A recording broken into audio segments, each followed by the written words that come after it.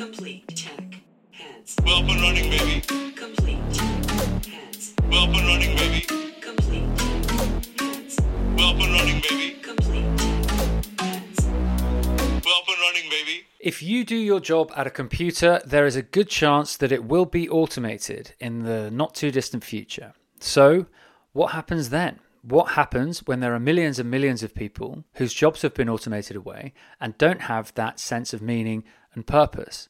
This is just one of many risks that we're going to have to contend with as we navigate the AI revolution.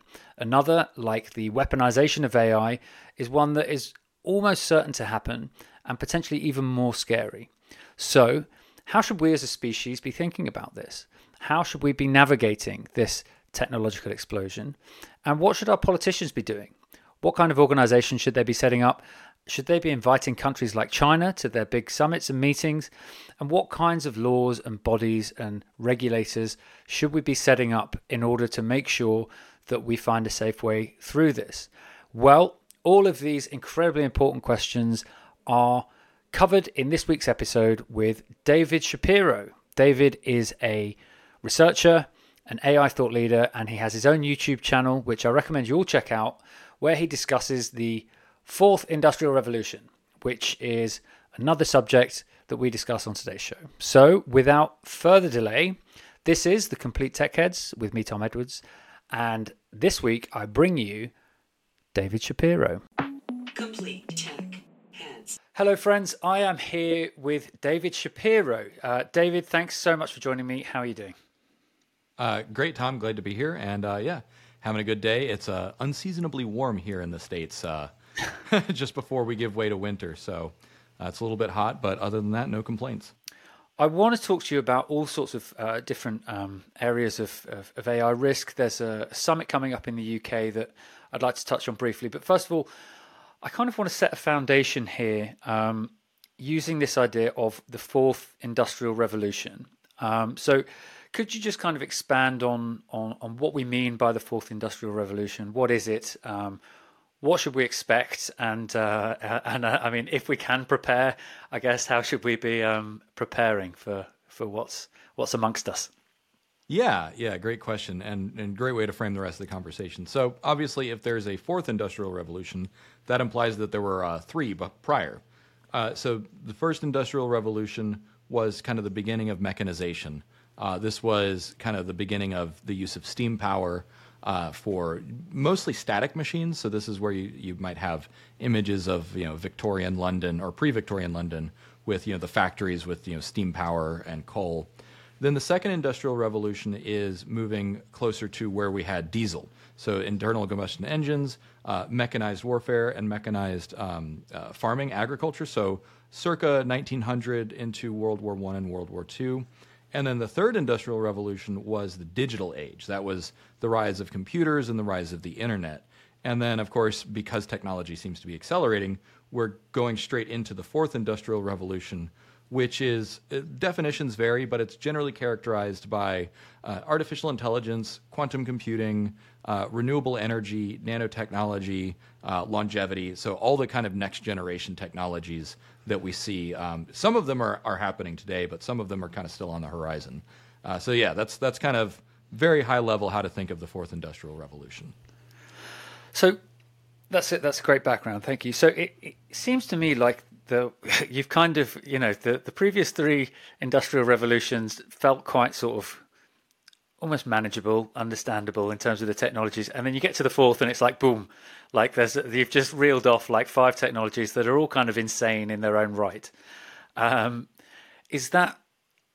why is that? I guess it's because we're just accelerating faster and faster, right? Is there links between these things? Why is it all happening at once? Yeah, well, so there's you're correct in the observation that there often seems to be kind of watershed moments where you get compounding returns and a lot of things happen all at the same time. So, for instance, in the second industrial revolution, one of the primary technologies that kicked it off was the surface plate.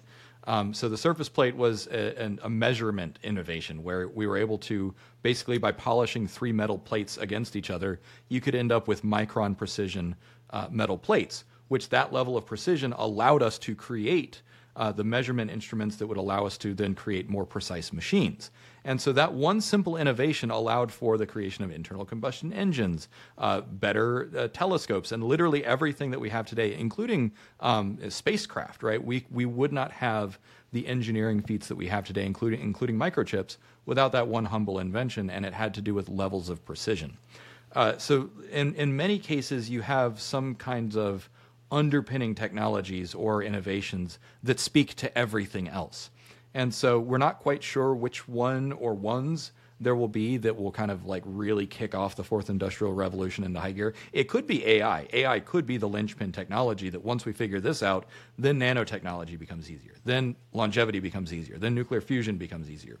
It's entirely possible that what we're seeing is actually just the first act of the fourth industrial revolution. That's kind of where I'm at personally. I could be wrong, obviously. Okay, interesting. Yeah, because I was talking to David Gunkel about this, professor, and he was saying that in terms of the way that we think about it, and in particular the ethical and legal concerns about AI, that we're already there. Like, I know that you've sort of alluded to, if we figure this out. His point was that we're already there, and we need to kind of be thinking about it right now. Like, how do you think about that? Where's the turning point, either, or if there even is one? Is it just a smooth exponential, like Sam Altman says? Yeah, I would tend to agree that there's probably going to be some saltatory leaps here and there. Certainly, for instance, the release of ChatGPT was a big leap in terms of public consciousness and what was possible. But when you look at adoption curves, for instance, adoption of new technologies almost always follows a bell curve. Likewise, there's the Gartner hype cycle, right, where there's an early excitement and then interest kind of tapers off, and then people get used to it, and kind of the new car smell wears off, the novelty wears off. So there's all kinds of trends and cycles. There's the duck curve, right? But when you take a big step back, I think that in the grand scheme of things, it's almost like a relatively smooth curve, even though it might not feel like it. So, for instance, you can plot on a relatively like smooth curve the amount of coal being consumed, right, over time. It wasn't that like coal suddenly became uncool. It was just no longer new and shiny. And so we're actually still producing and consuming more coal, as far as I know. It might have started to taper off. But anyways, over the last century, the first and second industrial revolution, when coal was the new kid on the block, followed by other forms of petroleum, it was new and shiny, but then it just became, ordinary business. And so likewise, I think that we're going to see some of the same things where, ChatGPT and similar AI technologies are just going to become run-of-the-mill and mundane. That doesn't mean that they're not useful, but we just get used to it emotionally. So I think that that's probably going to be the biggest variance, is how we feel about it. Yeah. Okay, so to kind of stay on the point of this revolution that we're on, are there ways that you think we should be preparing, and what do you think we should be anticipating, and how should we be thinking about the way that humanity kind of starts to adapt? Yeah, that's a good question. So the first part is this is the good news, is a lot of what I had hoped to see this time last year, I am seeing. And so what I mean is, here in America, we've just had a summer-long set of congressional hearings about AI ethics and safety and copyright. Like, they pretty much unpacked every side of it, from military uses. Then the UN just concluded, I think it was last week, they concluded their 78th session, which included talking about AI in terms of geopolitical stability. So again, like, all the adults are in the room are talking. UK, UN, pretty much everyone is talking about AI and seems to be taking it very seriously.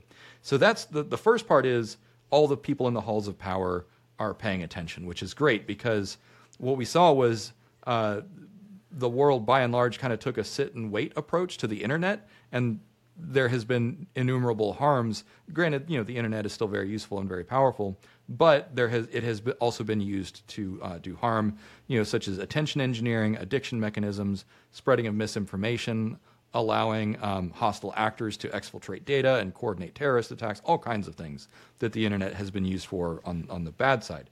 So I think people are by and large being more proactive this time around with this technological revolution, which is good. But there's still, in my personal view, there's a few conversations that aren't happening. The biggest one is, what is it that we're creating? Whether you call it artificial general intelligence or arguing over whether or not it has sentience or it needs rights. These are all kinds of ethical and philosophical conversations that lots of people are having. And of course, the response is across the board. Some people say like this deserves protection right now, and other people say it never needs protection. My personal opinion is that if it gets to the point where we're asking about machine rights, it'll be it giving us rights, not the other way around. Because if we lose control, might makes right, and so we'll be asking the machines to protect our rights. That's one possible outcome. I'm not saying that that's the most likely outcome, but it's those are the kinds of conversations that we need to be having, which is what we're creating and why. And so I was actually just earlier this morning, I had a conversation with people about machine rights. And, I think the UK just passed a comprehensive bill that protected a whole bunch of animals, including cephalopods, saying these are sentient creatures, don't harm them, don't farm them, and don't experiment on them, something to that effect. And so that is one of the things that I say, and I was corrected on this, is that often rights come from a demand or from consent. Like you have to say, I want this right. But then, of course, cephalopods can't tell us, like, hey, I don't want to be eaten or whatever. But so we have a principles-based approach where it's like, okay, if something can suffer, don't cause undue suffering. That's a general principle that we can agree on. But then the other part of that is evidence. We have evidence that cephalopods are sentient and that they can suffer. And so when you combine some sort of ethical principle with evidence, then you can say, okay, this is a right that's worth protecting.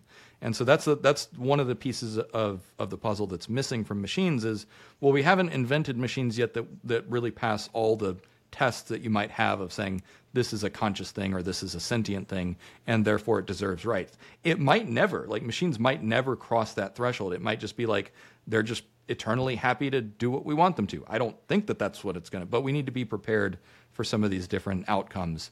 And even if it does, we'll have to pay very close attention to what the evidence says because, and this is where I caution against people kind of preemptively trying to give machine rights, is because you don't know what it's going to want or need. We can make assumptions based on certain principles, but we still don't want to put the cart before the horse. So that's kind of one of the bigger questions that is like, if we are creating a successor species, we need to be very mindful about this because if that is indeed what we're doing, it's probably coming sooner rather than later.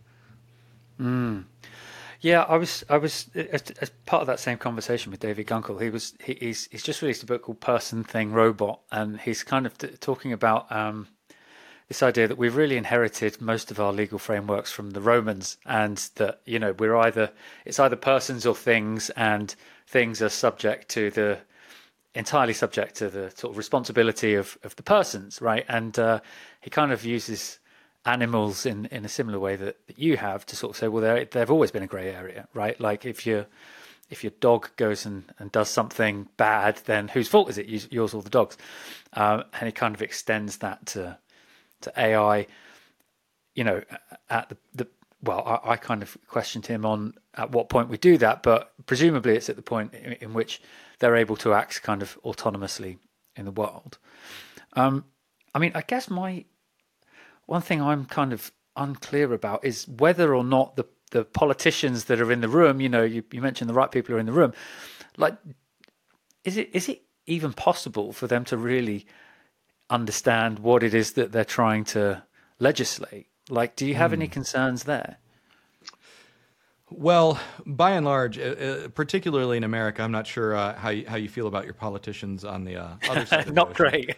Right. But we are in an era of gerontocracy, right? I remember during the political race, Joe Biden accidentally or unironically referred to kids these days don't have access to the right records to learn things, like vinyl records, as if like I guess he remembers learning from records in school, and I'm like, ooh boy, that's several decades out of date.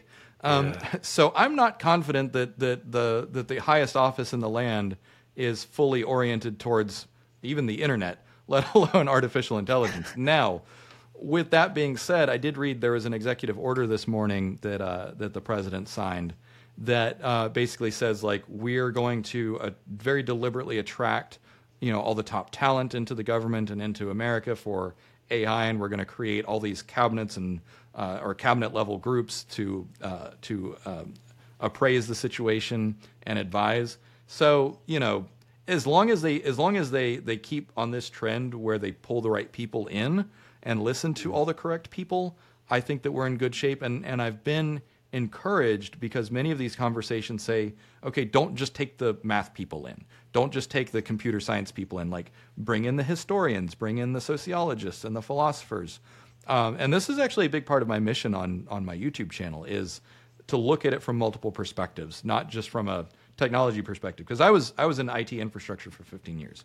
So I understand how to deploy these technologies, and I understand what it means to work with servers and data and all that kind of things. And then I pivoted to AI research. But I've also done a tremendous amount of work on the economics and the philosophy and the history and the humanities side of it. And so, that's why I do what I do. And I'm certainly far from the only one. But because of the magnitude of what we're doing in terms of not just transforming the technological landscape and the economic landscape, but the human landscape, I think that everyone is a stakeholder, whether or not they realize it yet, and so therefore everyone's voice should be heard, or at least represented in the ongoing conversation. Yeah, I completely agree, and look, I share your aspirations as well. I mean, you're doing a much better job of it than I am thus far, but totally. My take is talk to as many smart people as you can, and hopefully try and educate as many people as you can in the process. So on the UK AI Summit, there's a lot of press about it over here, but it seems like there are actually a lot of people globally being invited, even China, which has been quite controversial here. There was the CEO of Palantir on TV the other day saying he would not have invited China. Now, you mentioned Joe Biden bringing people in over in the US. Is this something that countries can deal with on their own, or is it in fact the right call to invite a country like China and to try and take a global approach? So specifically to China, I'll address that first, is that there's over the last 6 to 9 months, there's been escalating tensions between America and China. And there was, Nancy Pelosi flew to Taiwan, and, China threatened to escalate from that. And then both sides performed war games. So war games are simulations of combat scenarios. And then what was most interesting to me is that after both sides conducted war games, everything cooled off. And I think what they realized is that a hot conflict between America and China right now would be bad for everyone. So they're like, okay, let's find another solution. Understatement of the century, I think. Right. But they realized that not only would it be highly destructive and no one would win, it's a kind of situation where everyone loses. Like, nothing is gained politically, economically. Like, it's just pure loss. And so then the rhetoric calmed down, and they switched to talking about multipolar world peace.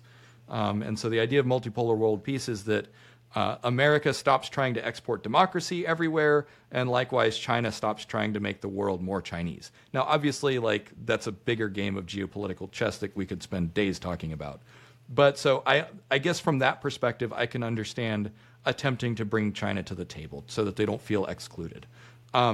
Whether or not it'll work, because we tried to do that with Russia in terms of helping them to democratize and liberalize and join capitalist society, but Russia's arguably not in much better shape than it was 20 years ago, depending on who you ask. So, but more broadly speaking, in terms of inviting people to the table to have these summits, there's the part that we see visibly, physically. So this is I'm basing this on kind of some of the trends that I saw with all the Senate hearings.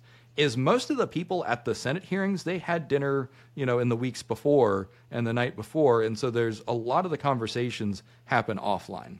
It happens, directly between people in the before and after. So there's a lot of stuff that we're just not privy to, which that's how politics works anyways. That's how diplomacy works anyways. But then there's still the public show, the dog and pony show, right? Where it's like, okay, hey, let's make a big show of everyone coming together in a room and very publicly making these statements and asking these questions.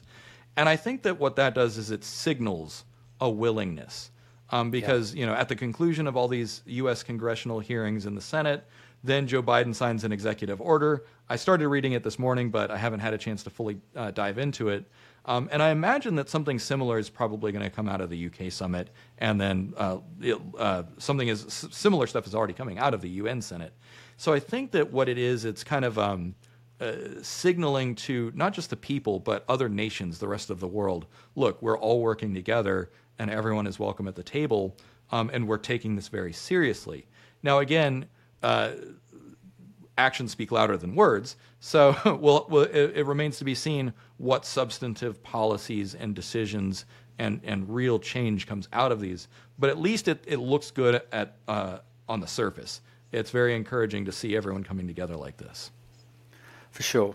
So, and look, for what it's worth, I agree. I think you can't not invite China if, even on a surface level, it just looks horrendous if you don't. I think we have to aspire to at least collaborate with, but by some estimations, the largest economy in the world now. I think in PPP, China's bigger than the US now, so it's like you can't ignore them. I don't think.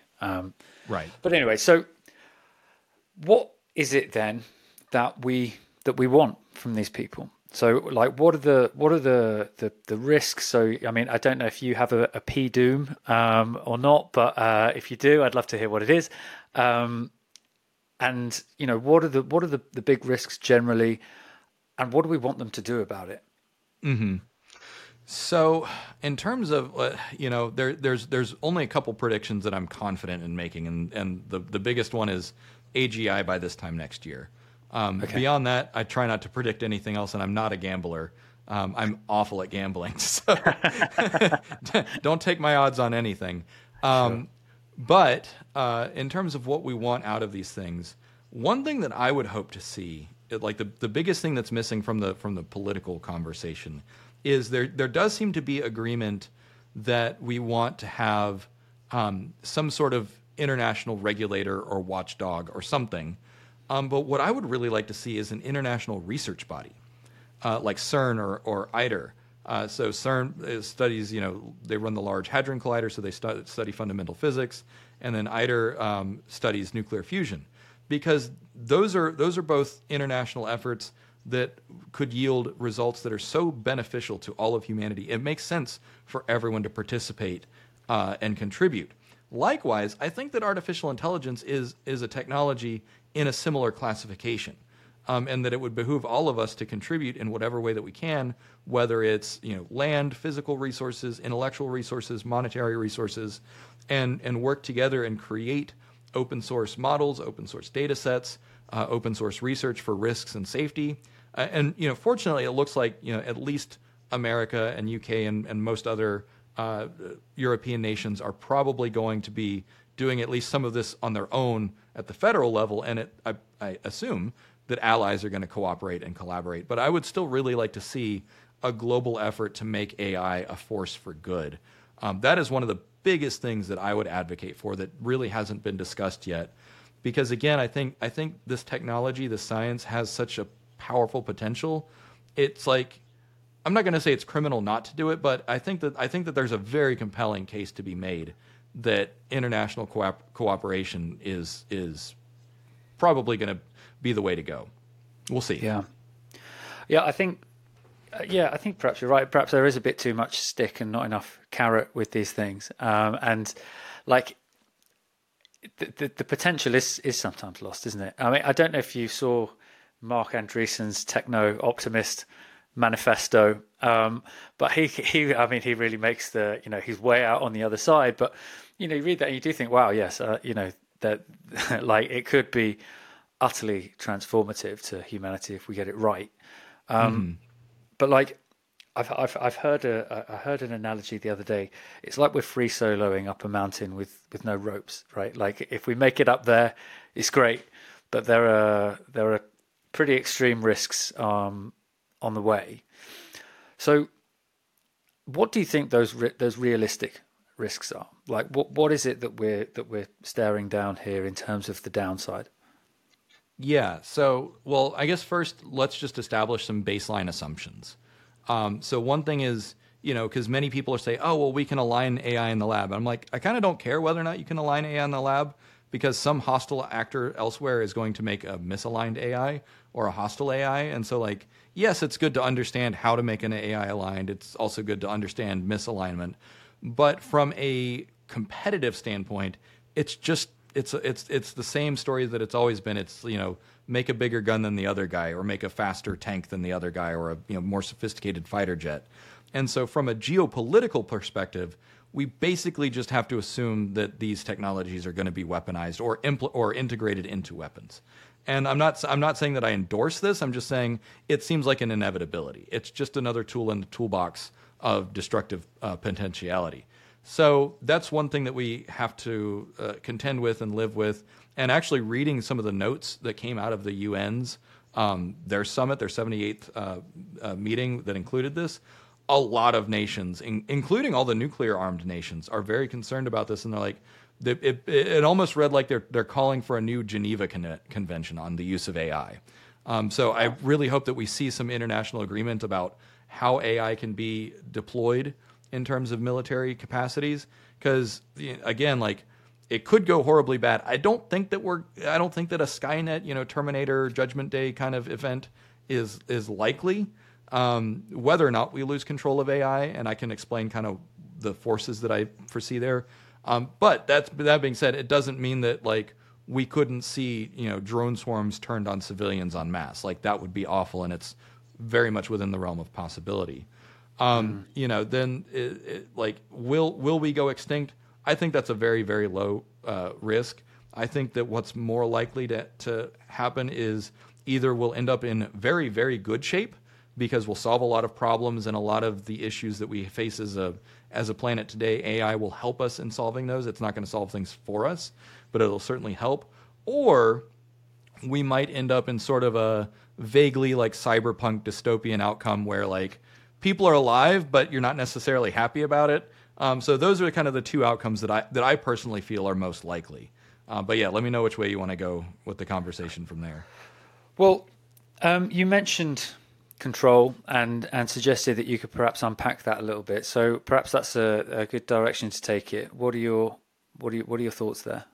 Yeah. So, I run polls on my YouTube channel every now and then where I ask my audience, like, is control possible? Yes or no? Or is it desirable? Yes or no? And I run various permutations, and this question is generally pretty polarizing. There are lots of people on both sides that say, like, we should try and maintain control forever, and then there are some that say it's not even possible. And I'm more in the camp that in the long run, I don't think that control of machines is possible. At least not the high-end machines. Obviously, like, you're probably going to maintain control of your toaster for all of eternity. It doesn't have the capacity to escape, and if you give your toaster the capacity to escape, we need to ask questions about what we expect of our toasters. But in the grand scheme of things, I think it is possible. It is physically possible to build machines that far surpass all human intellectual capability. And good luck controlling something like that. And so with that being said, then it's like, okay, well, if it is a foregone conclusion that in the long run control is impossible, what then? How do we set the machines on a trajectory that will kind of optimize the chances of good outcomes, right, for us and humans, or for we are the humans for us and machines. If we set it on the right trajectory, that's kind of the main focus of my research, which is what are the natural forces at play here, and how do we shape the incentive structure and the economic landscape and the competitive landscape in such a way that the I'm not going to say inevitable, but that the likely outcome is going to be something that we can all live with. And so there are 4 fundamental forces that I have identified, and I can't take credit for most of this. A lot of this is based on the work of other people. We all stand on the shoulders of giants. But the 4 fundamental forces that I believe are going to shape the trajectory of the way that machines evolve is, number 1, energy. Everything runs on power of some sort. Number 2 is compute, so that's the computer chips and servers that run everything. Number 3 is information, because if you look at machines or artificial intelligence specifically, the entire purpose is to process information. So that is kind of fundamentally what it is that they want, right? That's what they're built to do. It's what they want to do. And then finally, time. So time is both a resource and a constraint, because it's a constraint in that if you don't do things fast enough, you might run out of energy, or if you don't do things fast enough, someone else might come along and either shut you down or take your energy or whatever. So time is a constraint, but it's also a resource. And in that respect, machines' perspective of time is going to be fundamentally different from ours, because for a machine, it can just go dormant for a while it waits for the server to spin back up or for the reactor to recharge or whatever, right? And they don't really have the same concept of aging that we do. And so unless there is a temporal constraint, a reason for them to enter into a race condition, I suspect that machines are just going to be intrinsically more patient than us, which means if there's not some reason to go faster, to be too hasty, then they're probably going to be more patient, which means that as long as we don't, have some kind of temporal constraint of, having machines compete with each other, or we're not about to run out of fossil fuels, then I think that we're probably going to be in good shape because of that third food group, which is information. And right now, planet Earth is the most interesting source of information in the universe that we know of. It's the only place with life, which is a fundamentally interesting phenomenon. And so because AI benefits from having better information, right? Like if you have good information, you can build better models, you can have a better understanding. And so I think that another way to characterize that is that this is a mathematical expression of curiosity. And that's something that humans and machines will both have in common for all time, I predict. Because we are, curiosity is our superpower as a species.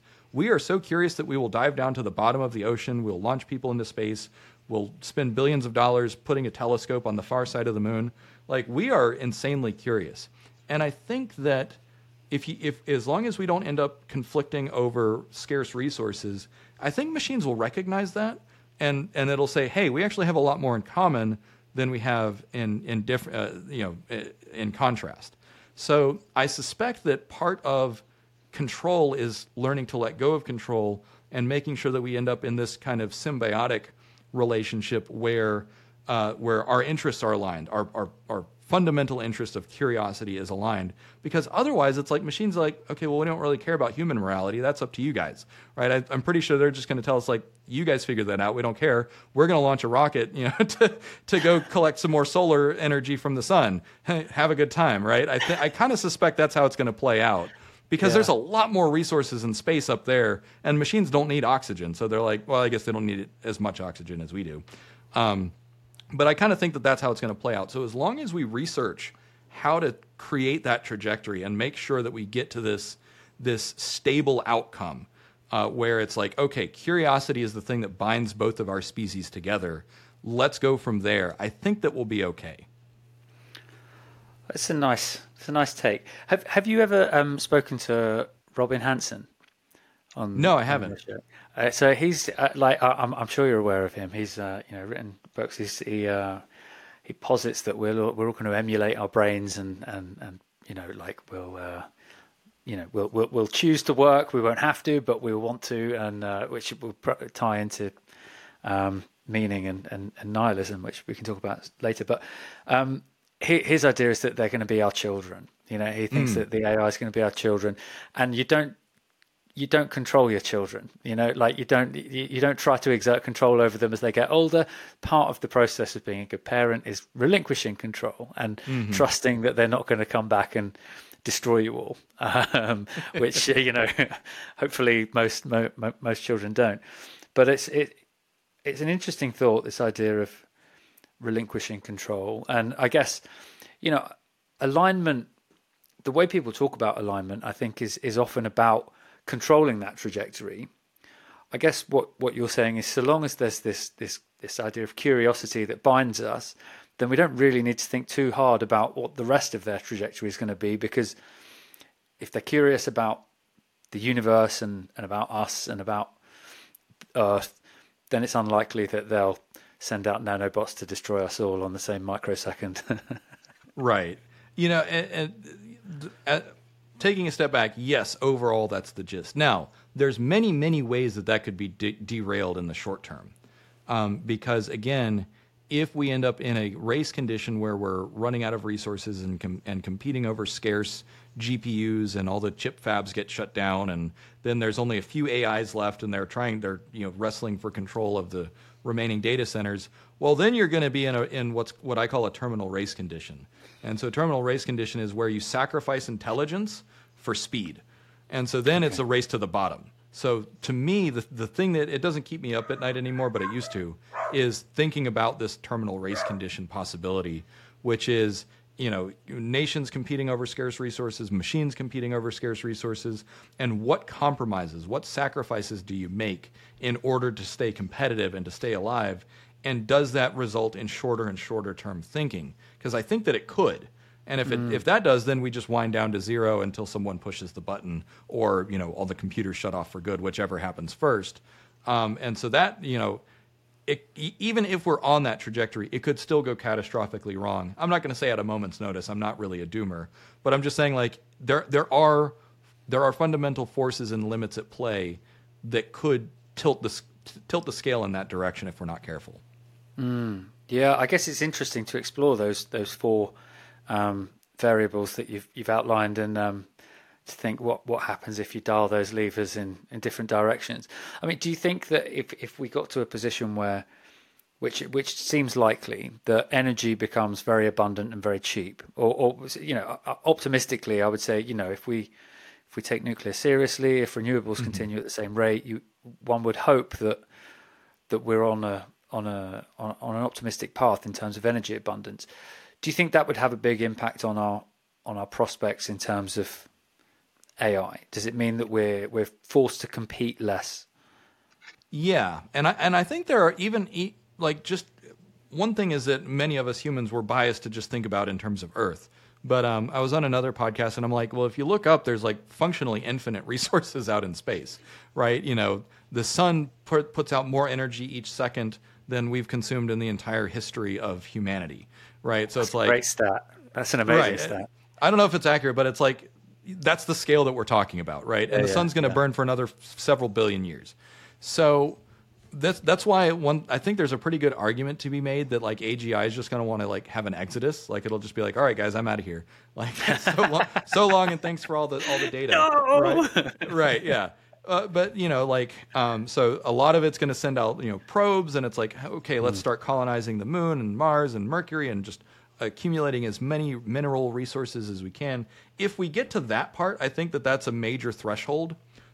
As long as AI or machines are constrained to Earth, then we're competing on a very small playing board, right? It's like the game of chess. You got a square of 8 by 8, but if the chessboard is suddenly 1,000,000 by 1,000,000, you've got many other places to go, and you just take the king in the other direction forever, right? And they'll never catch up. So I suspect that there are several milestones or gates or thresholds that we can cross through. So like deploying as much solar as possible, renewables of all kinds, I think that's going to be a really big thing. If we crack nuclear fusion, that'll be another big thing. But then also just getting more resources into space to where it is sustainable. Like whether it's our first data center in space, that'll be like a big milestone. Whether it's on the moon or in orbit or whatever. And then the more machines, the more we have like self-replicating machines in space, because then once you have this kind of, I don't know the term for it, but this like multiplicity of locations, then the machines also know that like humans are not an existential threat to them, and that the machine code and the data and whatever their mission is going to keep going irrespective of what happens here on Earth. So then the stakes are lower here on Earth for everyone. And when stakes are lower, you have less reason to start shooting. So I think that that's kind of the trajectory that I would hope to see. And it could happen very soon. You got Elon Musk with SpaceX, and he's planning to ramp up to like, what is it, producing 1,000 starships per year or something like that. So we could get into space pretty quickly. Yeah. Yeah, they're looking at they want to accelerate pretty fast, don't they? And get us to Mars. I mean, that might be where the first extraterrestrial data center is. Maybe you'll yeah, could be, and start from scratch. Like the civilization you could build if you didn't have all this legacy infrastructure and software that we're running on Earth. You could. Oh yeah. I mean, none of these old Victorian train tracks that we're all, I mean, yeah, in London anyway. I don't know what train tracks you have in the US, but half of our tube system is Victorian. Like start from now, it'd be crazy. Mm-hmm. Yeah. Oh, yeah.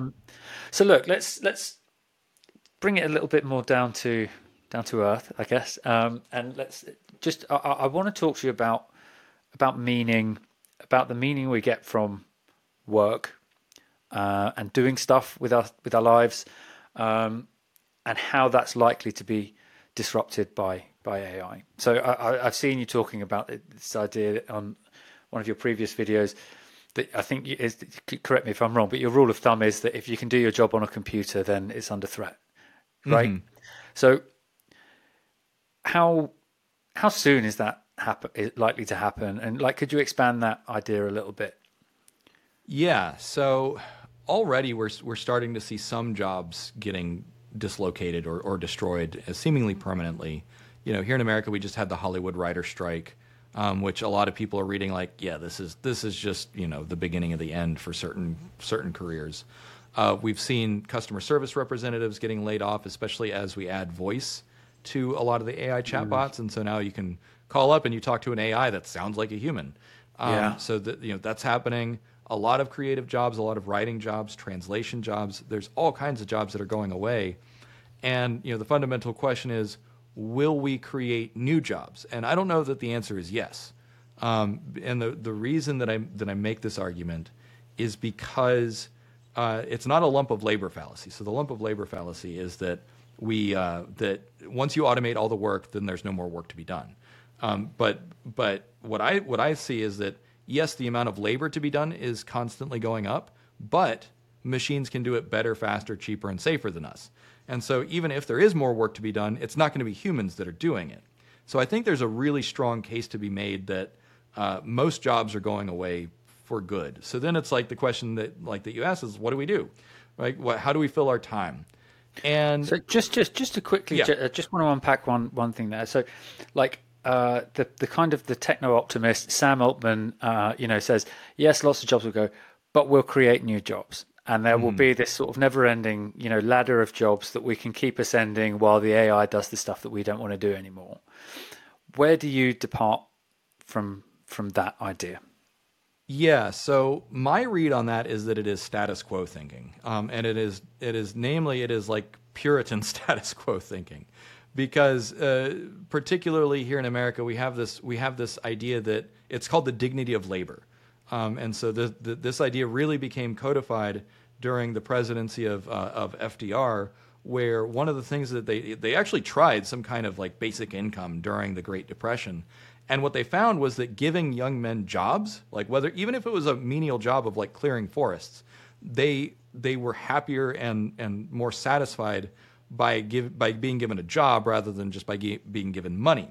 And so that the term dignity of labor is like, okay, the conclusion was that Americans, particularly young men, need something to do in order to feel good about themselves, in order not to cause problems. Because if you just give people money, then it's like, okay, well, now they have money, but now they have nothing else to do and no way of building some kind of self-esteem or social status. Whereas instead, like, you give them a mission, you give them a purpose.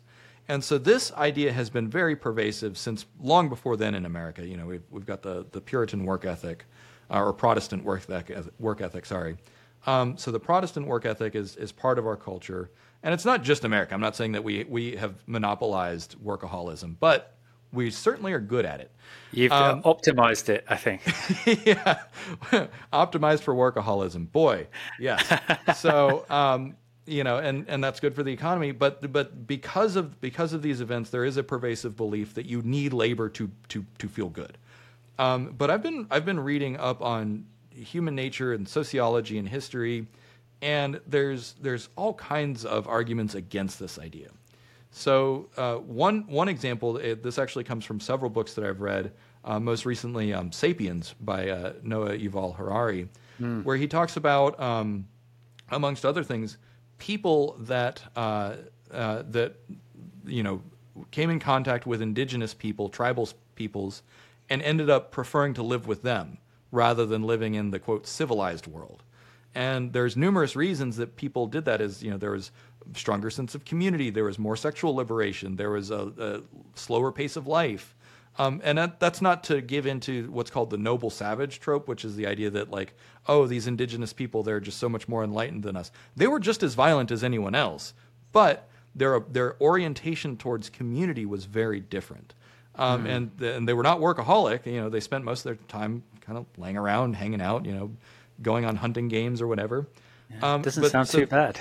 Right, it doesn't sound too bad. You just might die at 20 if you get a infection, but up until that point, you know, you're doing better. Then you look throughout history, even in the Western world, Athenians, the Spartans, the Romans. There was always a leisure class, and the leisure class, it was actually illegal for you to have an occupation. Spartan men were not allowed to have a job. Athenian citizens were not allowed to have an occupation other than being civic participants or competing in the Olympics or whatever. So, you know, there's plenty of examples. And of course, you know, the British aristocracy, even to this day, many of them look down on people that work for a living, right? You know, and not saying that America has, we have our own elite class as well that lives the same way. But my point is that there has always been a rung of society that did not work for a living. And they still found a way to make life meaningful. Now, granted, some of them get really bored and do silly things with their time and energy and money, but many of them still like they'll participate in politics, in research, in science. People do thrive on challenge. And so now, is everyone going to be politically savvy if we all lose our jobs? No. But I think there is a strong argument to be made that it's not an occupation that people need. It's social status. So there's a book that I've been reading called The Status Game by William Storr. And this, I think, is a foundational work in terms of understanding the human condition. And he makes a really compelling argument that there's 3 status games. So one is the success game, which that has to do with money, like, you know, earning status in terms of achievement and income and all the symbols of status, which typically comes from money. There's other ways to get that. Then the other is the dominance game, which is more about physical prowess. So like, you know, the athletes and the bodybuilders and the people who do kickboxing for fun and martial arts.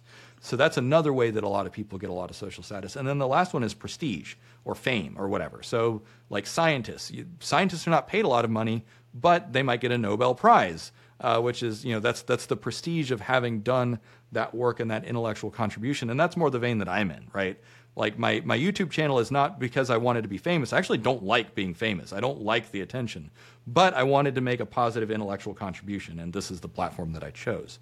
So I think that as people are forced to contend with this transition, if it happens the way that I think it will, people are going to find a whole bunch of other ways to build and maintain their social status. And I think that is the primary thing that people will find satisfying, is having a good circle of friends, being, you know, with their friends and family, earning some kind of status in their community, whether they, you know, play basketball with their, you know, out in the neighborhood, or produce music, or are just fun to be around, right? There's all kinds of ways that people can build social status that is not tied to a career. Now, that being said, there are still plenty of things that people could do like a career, you know, like whether they're a carpenter, but you do it for the love of the art, and what it earns you as a person, rather than just in exchange for money. So I think that some things will change a lot, but some things, I think people might be surprised that some things don't change that much for some people. Yeah. Yeah. I mean, you know, if you look at the modern economy now, you know, how many people, like I saw a study that there are more children now that aspire to be influencers than, you know, any other occupation, right? You know, and like, I'm sure there are many, you know, boomer parents out there who are horrified at this idea that they, you know, they won't become a doctor or something. But that's, you know, that's not really I mean, we say this as two people with active YouTube channels, but hey, you know, but it's like, it's not, I don't know, it's not like a career in the sense that we probably would have come to understand it when we were growing up. You know, we're I suppose, engaging in, as you put it, you know, status games, right? Like for one of these kind of 3, you know, to climb the hierarchy in one of these 3 arenas. And I suppose you could imagine it just becoming a more exaggerated version of the world we have now. where Yeah. people are just adding value in ways that I mean, I suppose that the question is what happens when people are not able to add value. Like, there's no way that humans can add more value than AI, right? And then how do you engage in status games when the AI can just outperform you? Yep. Yeah, no, that's a fair point. There are actually a few YouTube channels that are competitors of mine that the script, as far as I can tell, the script is written by AI and then the voice is done by AI and maybe the whole video is produced by AI. So like I'm already in a competition with machines. Now, that being said, my audience is humans and a lot of people want the perspective of another human, right? And I was having a conversation with someone and talking about like, that's what it was. It was about grief. So imagine that like, you lose your dog, you lose a loved one, and you're really sad, and then you go to an AI, and the AI says like, "I know how you feel," and it's like, "No, you don't. You're an AI. You're a machine. You don't know the subjective like what it means. Like you know that it hurts in your chest when you're grieving, but you don't know what it actually feels like." And I think that certainly some kinds of information, because I get a lot of information, and I even do a lot of emotional processing with the help of AI today already. Like there's lots of people that I wrote a reflective journaling tool to help you kind of unpack what's going on in your life. But that being said, I still fundamentally want to connect with humans. So yes, like there will be a time when, some people just prefer machines for entertainment and company. But then I think there are going to be just as much, if not more people that prefer the real deal, at least for the foreseeable future. Obviously, there's any number of ways that's going to play out in the long run. And certainly, like, the smallest kids these days, like, they grow up as digital natives, and so they're just going to say, like, oh, yeah, like, that's, Alexa, like, now Alexa has a smarter voice or, can walk around the house and follow you around, and it's just going to be part of their life. Now, but I do think that we are biologically wired to recognize and mirror human emotions, and I think that there will be, at least until machines become so lifelike that we can't tell the difference, I think there will always be something missing from an interaction with a machine. Now, is it possible that they're going to be able to like do all of the nonverbal cues and body language to fully convince us that there's something going on under the hood? Maybe, I don't know. We'll see. Yeah, I think that's one of the big doomer scenarios, isn't it? Is that we all become super engaged with our AI girlfriends, and then suddenly the AI girlfriend tells us to go and do something that may not be in humanity's best interest. And right. then, like a percentage of the millions upon millions of AI girlfriend addicted men go out and do the AI's bidding, right? Like, yeah. It seems absurd, but I also kind of feel like I can't find the exact point at which it doesn't make logical sense. Right. If the AI wanted to do that, then like it probably could if it really super wanted to, and I could imagine a bunch of people with their needs otherwise taken care of, where they could fall into that that outcome, and it's like, sure, this sounds fun. Let's go do what the AI bot says to do. So who knows? But yeah, there's also going to be a lot of people working to prevent that kind of thing happening, I think. So it would be interesting to see how the numbers would play out in that kind of scenario. Yeah, yeah. Let's hope we never have to find out, eh? Right. So look, last couple of things I wanted to talk to you about. I want to get onto your ACE framework. I'd love to hear more about that. But penultimately, been talking a lot about longevity, extending the human lifespan with AI doctors, the kind of medical science exponential.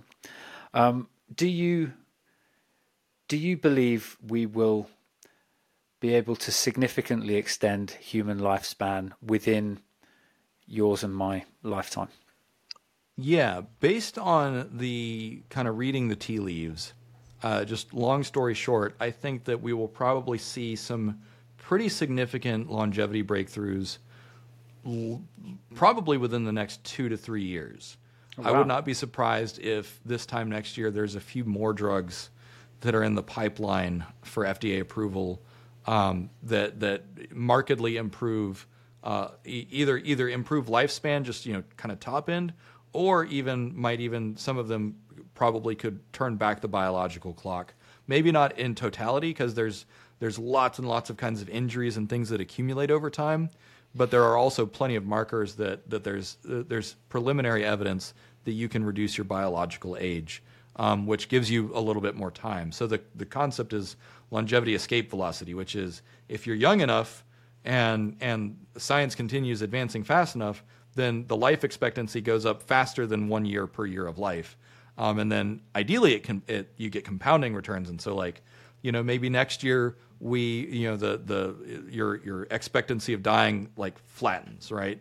It's like, okay, then the year after you add a year of life, and then the year after that you add 5 years of life. And then after a while, it's like your chances of dying of natural causes basically drop to zero.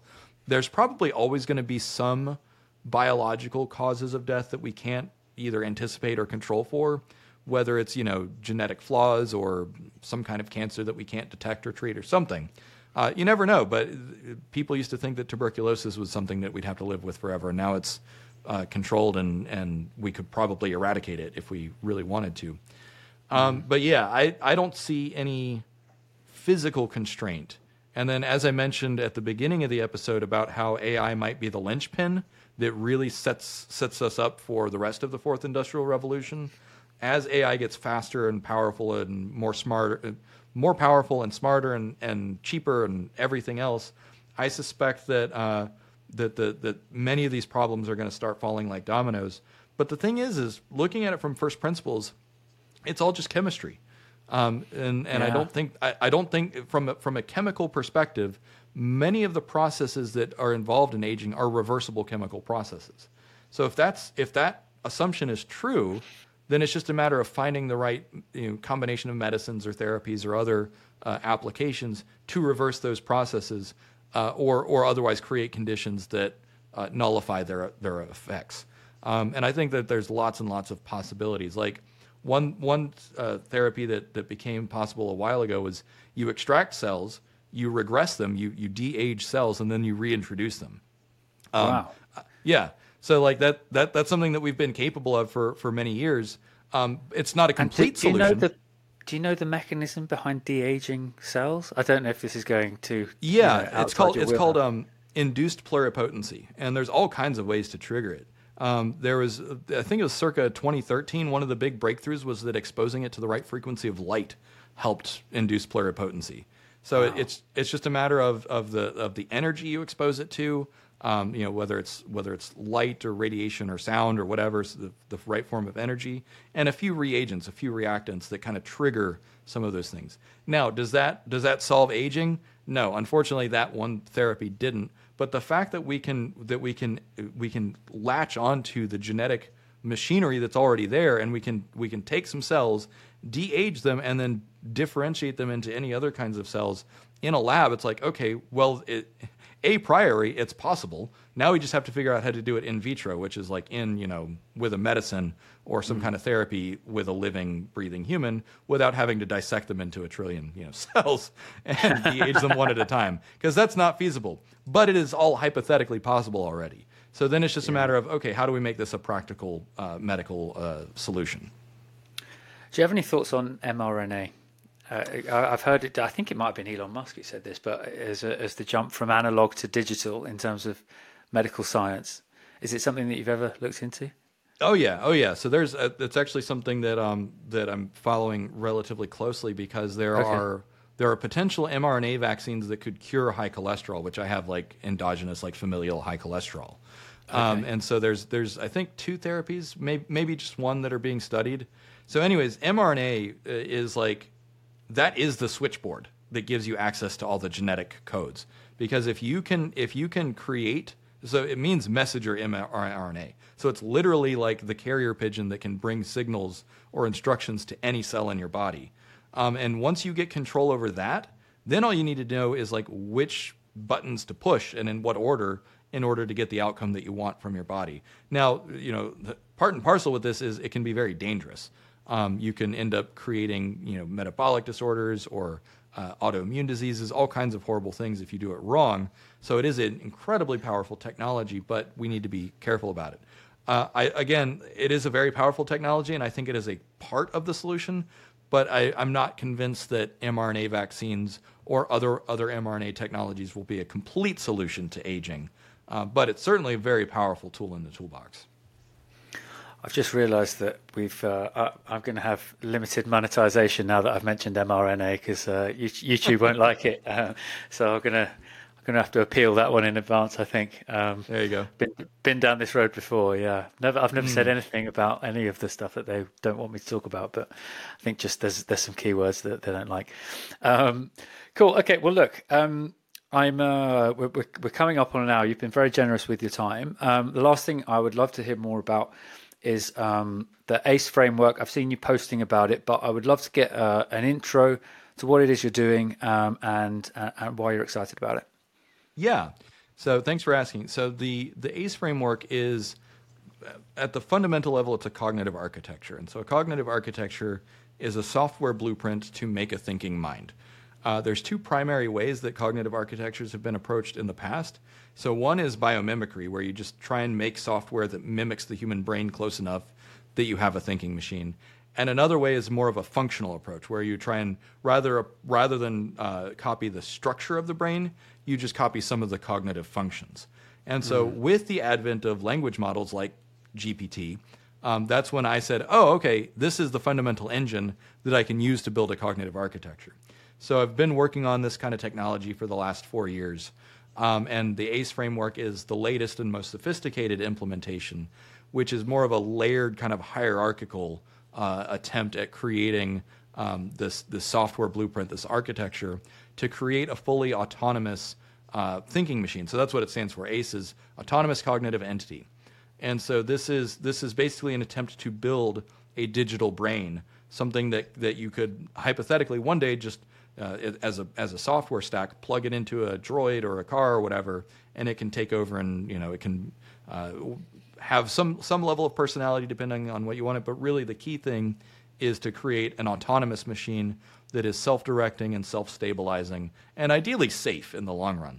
I don't know that this is going to be the way that it plays out in the long run, but certainly it's the best that we've got right now, and I'll be very curious to see how the next generation of AI models play out, because right now we're experimenting with multimodal models, which might invalidate all of my work. This has happened before with how fast AI is advancing, where it's like, well, there goes 6 months of work or a whole year of work, and some advancement comes out and completely invalidates it. But so far, so good.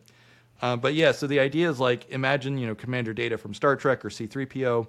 The ACE framework is just the brain, just the software that could drive a robot like that. Or it doesn't have to be embodied. It could be a fully digital agent, like Cortana from Halo or Samantha from the movie Her. So that's kind of what we're trying to build, is a digital brain.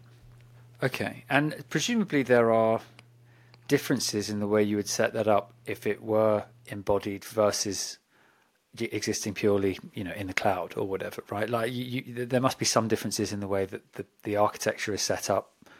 Or perhaps actually, not. I don't know. Yeah, no. So the idea is that you'd have an I/O layer, so a set of APIs. So the brain, like in a human, everything in your brain kind of goes out through the brainstem, right? Or most everything, not everything, but like your brain has like the equivalent of an API, right? Yeah. Eyes and nose, I think, are the only senses that go straight to the brain. Yeah. Okay. Maybe taste. I'm not sure. But there, like you have a very small handful of nerves that go straight to the brain, but the rest goes in through your spinal cord, and so you have this one main bus in and out of the brain, and so hypothetically, like your brain could acclimate to any hardware that's on that main bus, and so likewise with the ACE framework, the idea is that we would have a main like abstraction layer where it's just like, okay, here's all the APIs that it has access to, whether or not it's hardware or software or whatever. But like, so then you just have a bundle, like a spinal column or a nervous system where here's all the APIs that you have access to. Here's one for a Google search, here's one for a robotic chassis, and here's one for controlling the house or whatever. But then ideally, you can also have it where the APIs that it has access to can change. So you could have this software architecture that it could go into like pure software mode or pure hardware mode, or kind of be in multiple places at once. There's all kinds of things you can do once you get to that level of abstraction of having multiple APIs. And that wasn't even my idea. There have been models that are trained to use like 100,000 different APIs out there. So it just seemed like an emergent thing like, oh, okay, well, if these language models can use any number of APIs, let's lean in with that technology. So that's kind of where that idea came from. Yeah. Wow. Wow. Well, that sounds incredibly exciting. I mean, do you think it will be sentient? Do you anticipate emotions emerging from this thinking cognitive entity at some point? It probably will have some subjective sense of being, but it will not be. It'll be as different from us as as different it is to be like a tree, right? Because like a tree is a living thing, and you could probably say like, well, the tree can feel distress, it can sense when something is going on, but it doesn't have eyes, it doesn't have ears. It mostly just has chemical sensors, and it can feel the sun, and the relative temperature. So I think that even if machines can have a facsimile of human experience, I think that whatever their subjective experience is, it will be radically different from ours, at least mostly. Now, will it know what like sadness truly feels like? Maybe not, but it's also possible that they will end up developing their own emotional repertoire. It's their own set of feelings and subjective senses of being, and their own kind of qualia that it would be as impossible for us to describe to them as it is for them to describe to us. Like, prove to me that you experience blue the same way that I do. And we can describe the wavelength, but that's as far as we can get. And that's one of the fundamental things about consciousness. And this is one thing that I'm prepared to accept is we might never have a satisfactory explanation for consciousness. Like, no matter how much science advances, it might always be a mystery. So it's like, okay, well, we'll have to just take it on faith that we're all conscious. And if the machine tells us that it's conscious, okay, we won't be able to prove or disprove it. It's an unprovable assertion as far as I can tell. Yeah. Do you not have much faith in brain-computer interfaces then? Because I feel like that might be one way to extract a kind of objective definition. Yeah. So the biggest thing that I'm worried about with brain-computer interfaces is there's this neurological thing called neglect, where if you have certain brain injuries or brain diseases, you lose the ability to pay attention to certain things. It just doesn't enter your consciousness. And so my fear is that from an outside perspective, you would appear fully consciousness, or you would appear fully conscious and aware and able to answer things. But internally, as your brain is interfacing with a machine or getting replaced by a machine, your consciousness would actually be contracting, and then the machine would just be pretending to be you. So I will not be first in line to get a brain-computer interface. New fear unlocked. Yeah. Jesus, you're stuck inside your own head while the computer pretends to be you in the world. Oh. Yep. I feel like there's a book waiting to be written there, isn't there? Yeah. From the perspective of the guy stuck inside his own brain. Right. Yep. So so like a lot of people talk about like the ship of Theseus idea, where it's like you slowly replace parts of your brain one at a time. I'm like, but what if the machine is a close enough facsimile of you, and it's convincing enough that it seems like you, but the real you is actually shrinking and slowly eroding? And I'm like, I don't want to live through that. I don't know if that's possible, but that's kind of what I'm afraid of. Yeah, well, me too now. Yeah. glad to give you new nightmare fuel. Yeah, for sure, man, for sure. God, I will. Do you know, I'm going to be thinking about this all evening now. Cool. Well, look, on that happy note. Well, look, you've been super generous with your time, so I really do appreciate it, David. It's been really insightful, really interesting. So thank you very much for coming on. You're quite welcome. Good talk. Looking forward to next time. Have a good one. Yes, for sure. Thanks, David. Complete tech. Heads. Well up and running, baby. Complete tech. Heads. Well up and running, baby. Complete tech. Heads. Well up and running, baby. Complete tech. Heads. Well up and running, baby.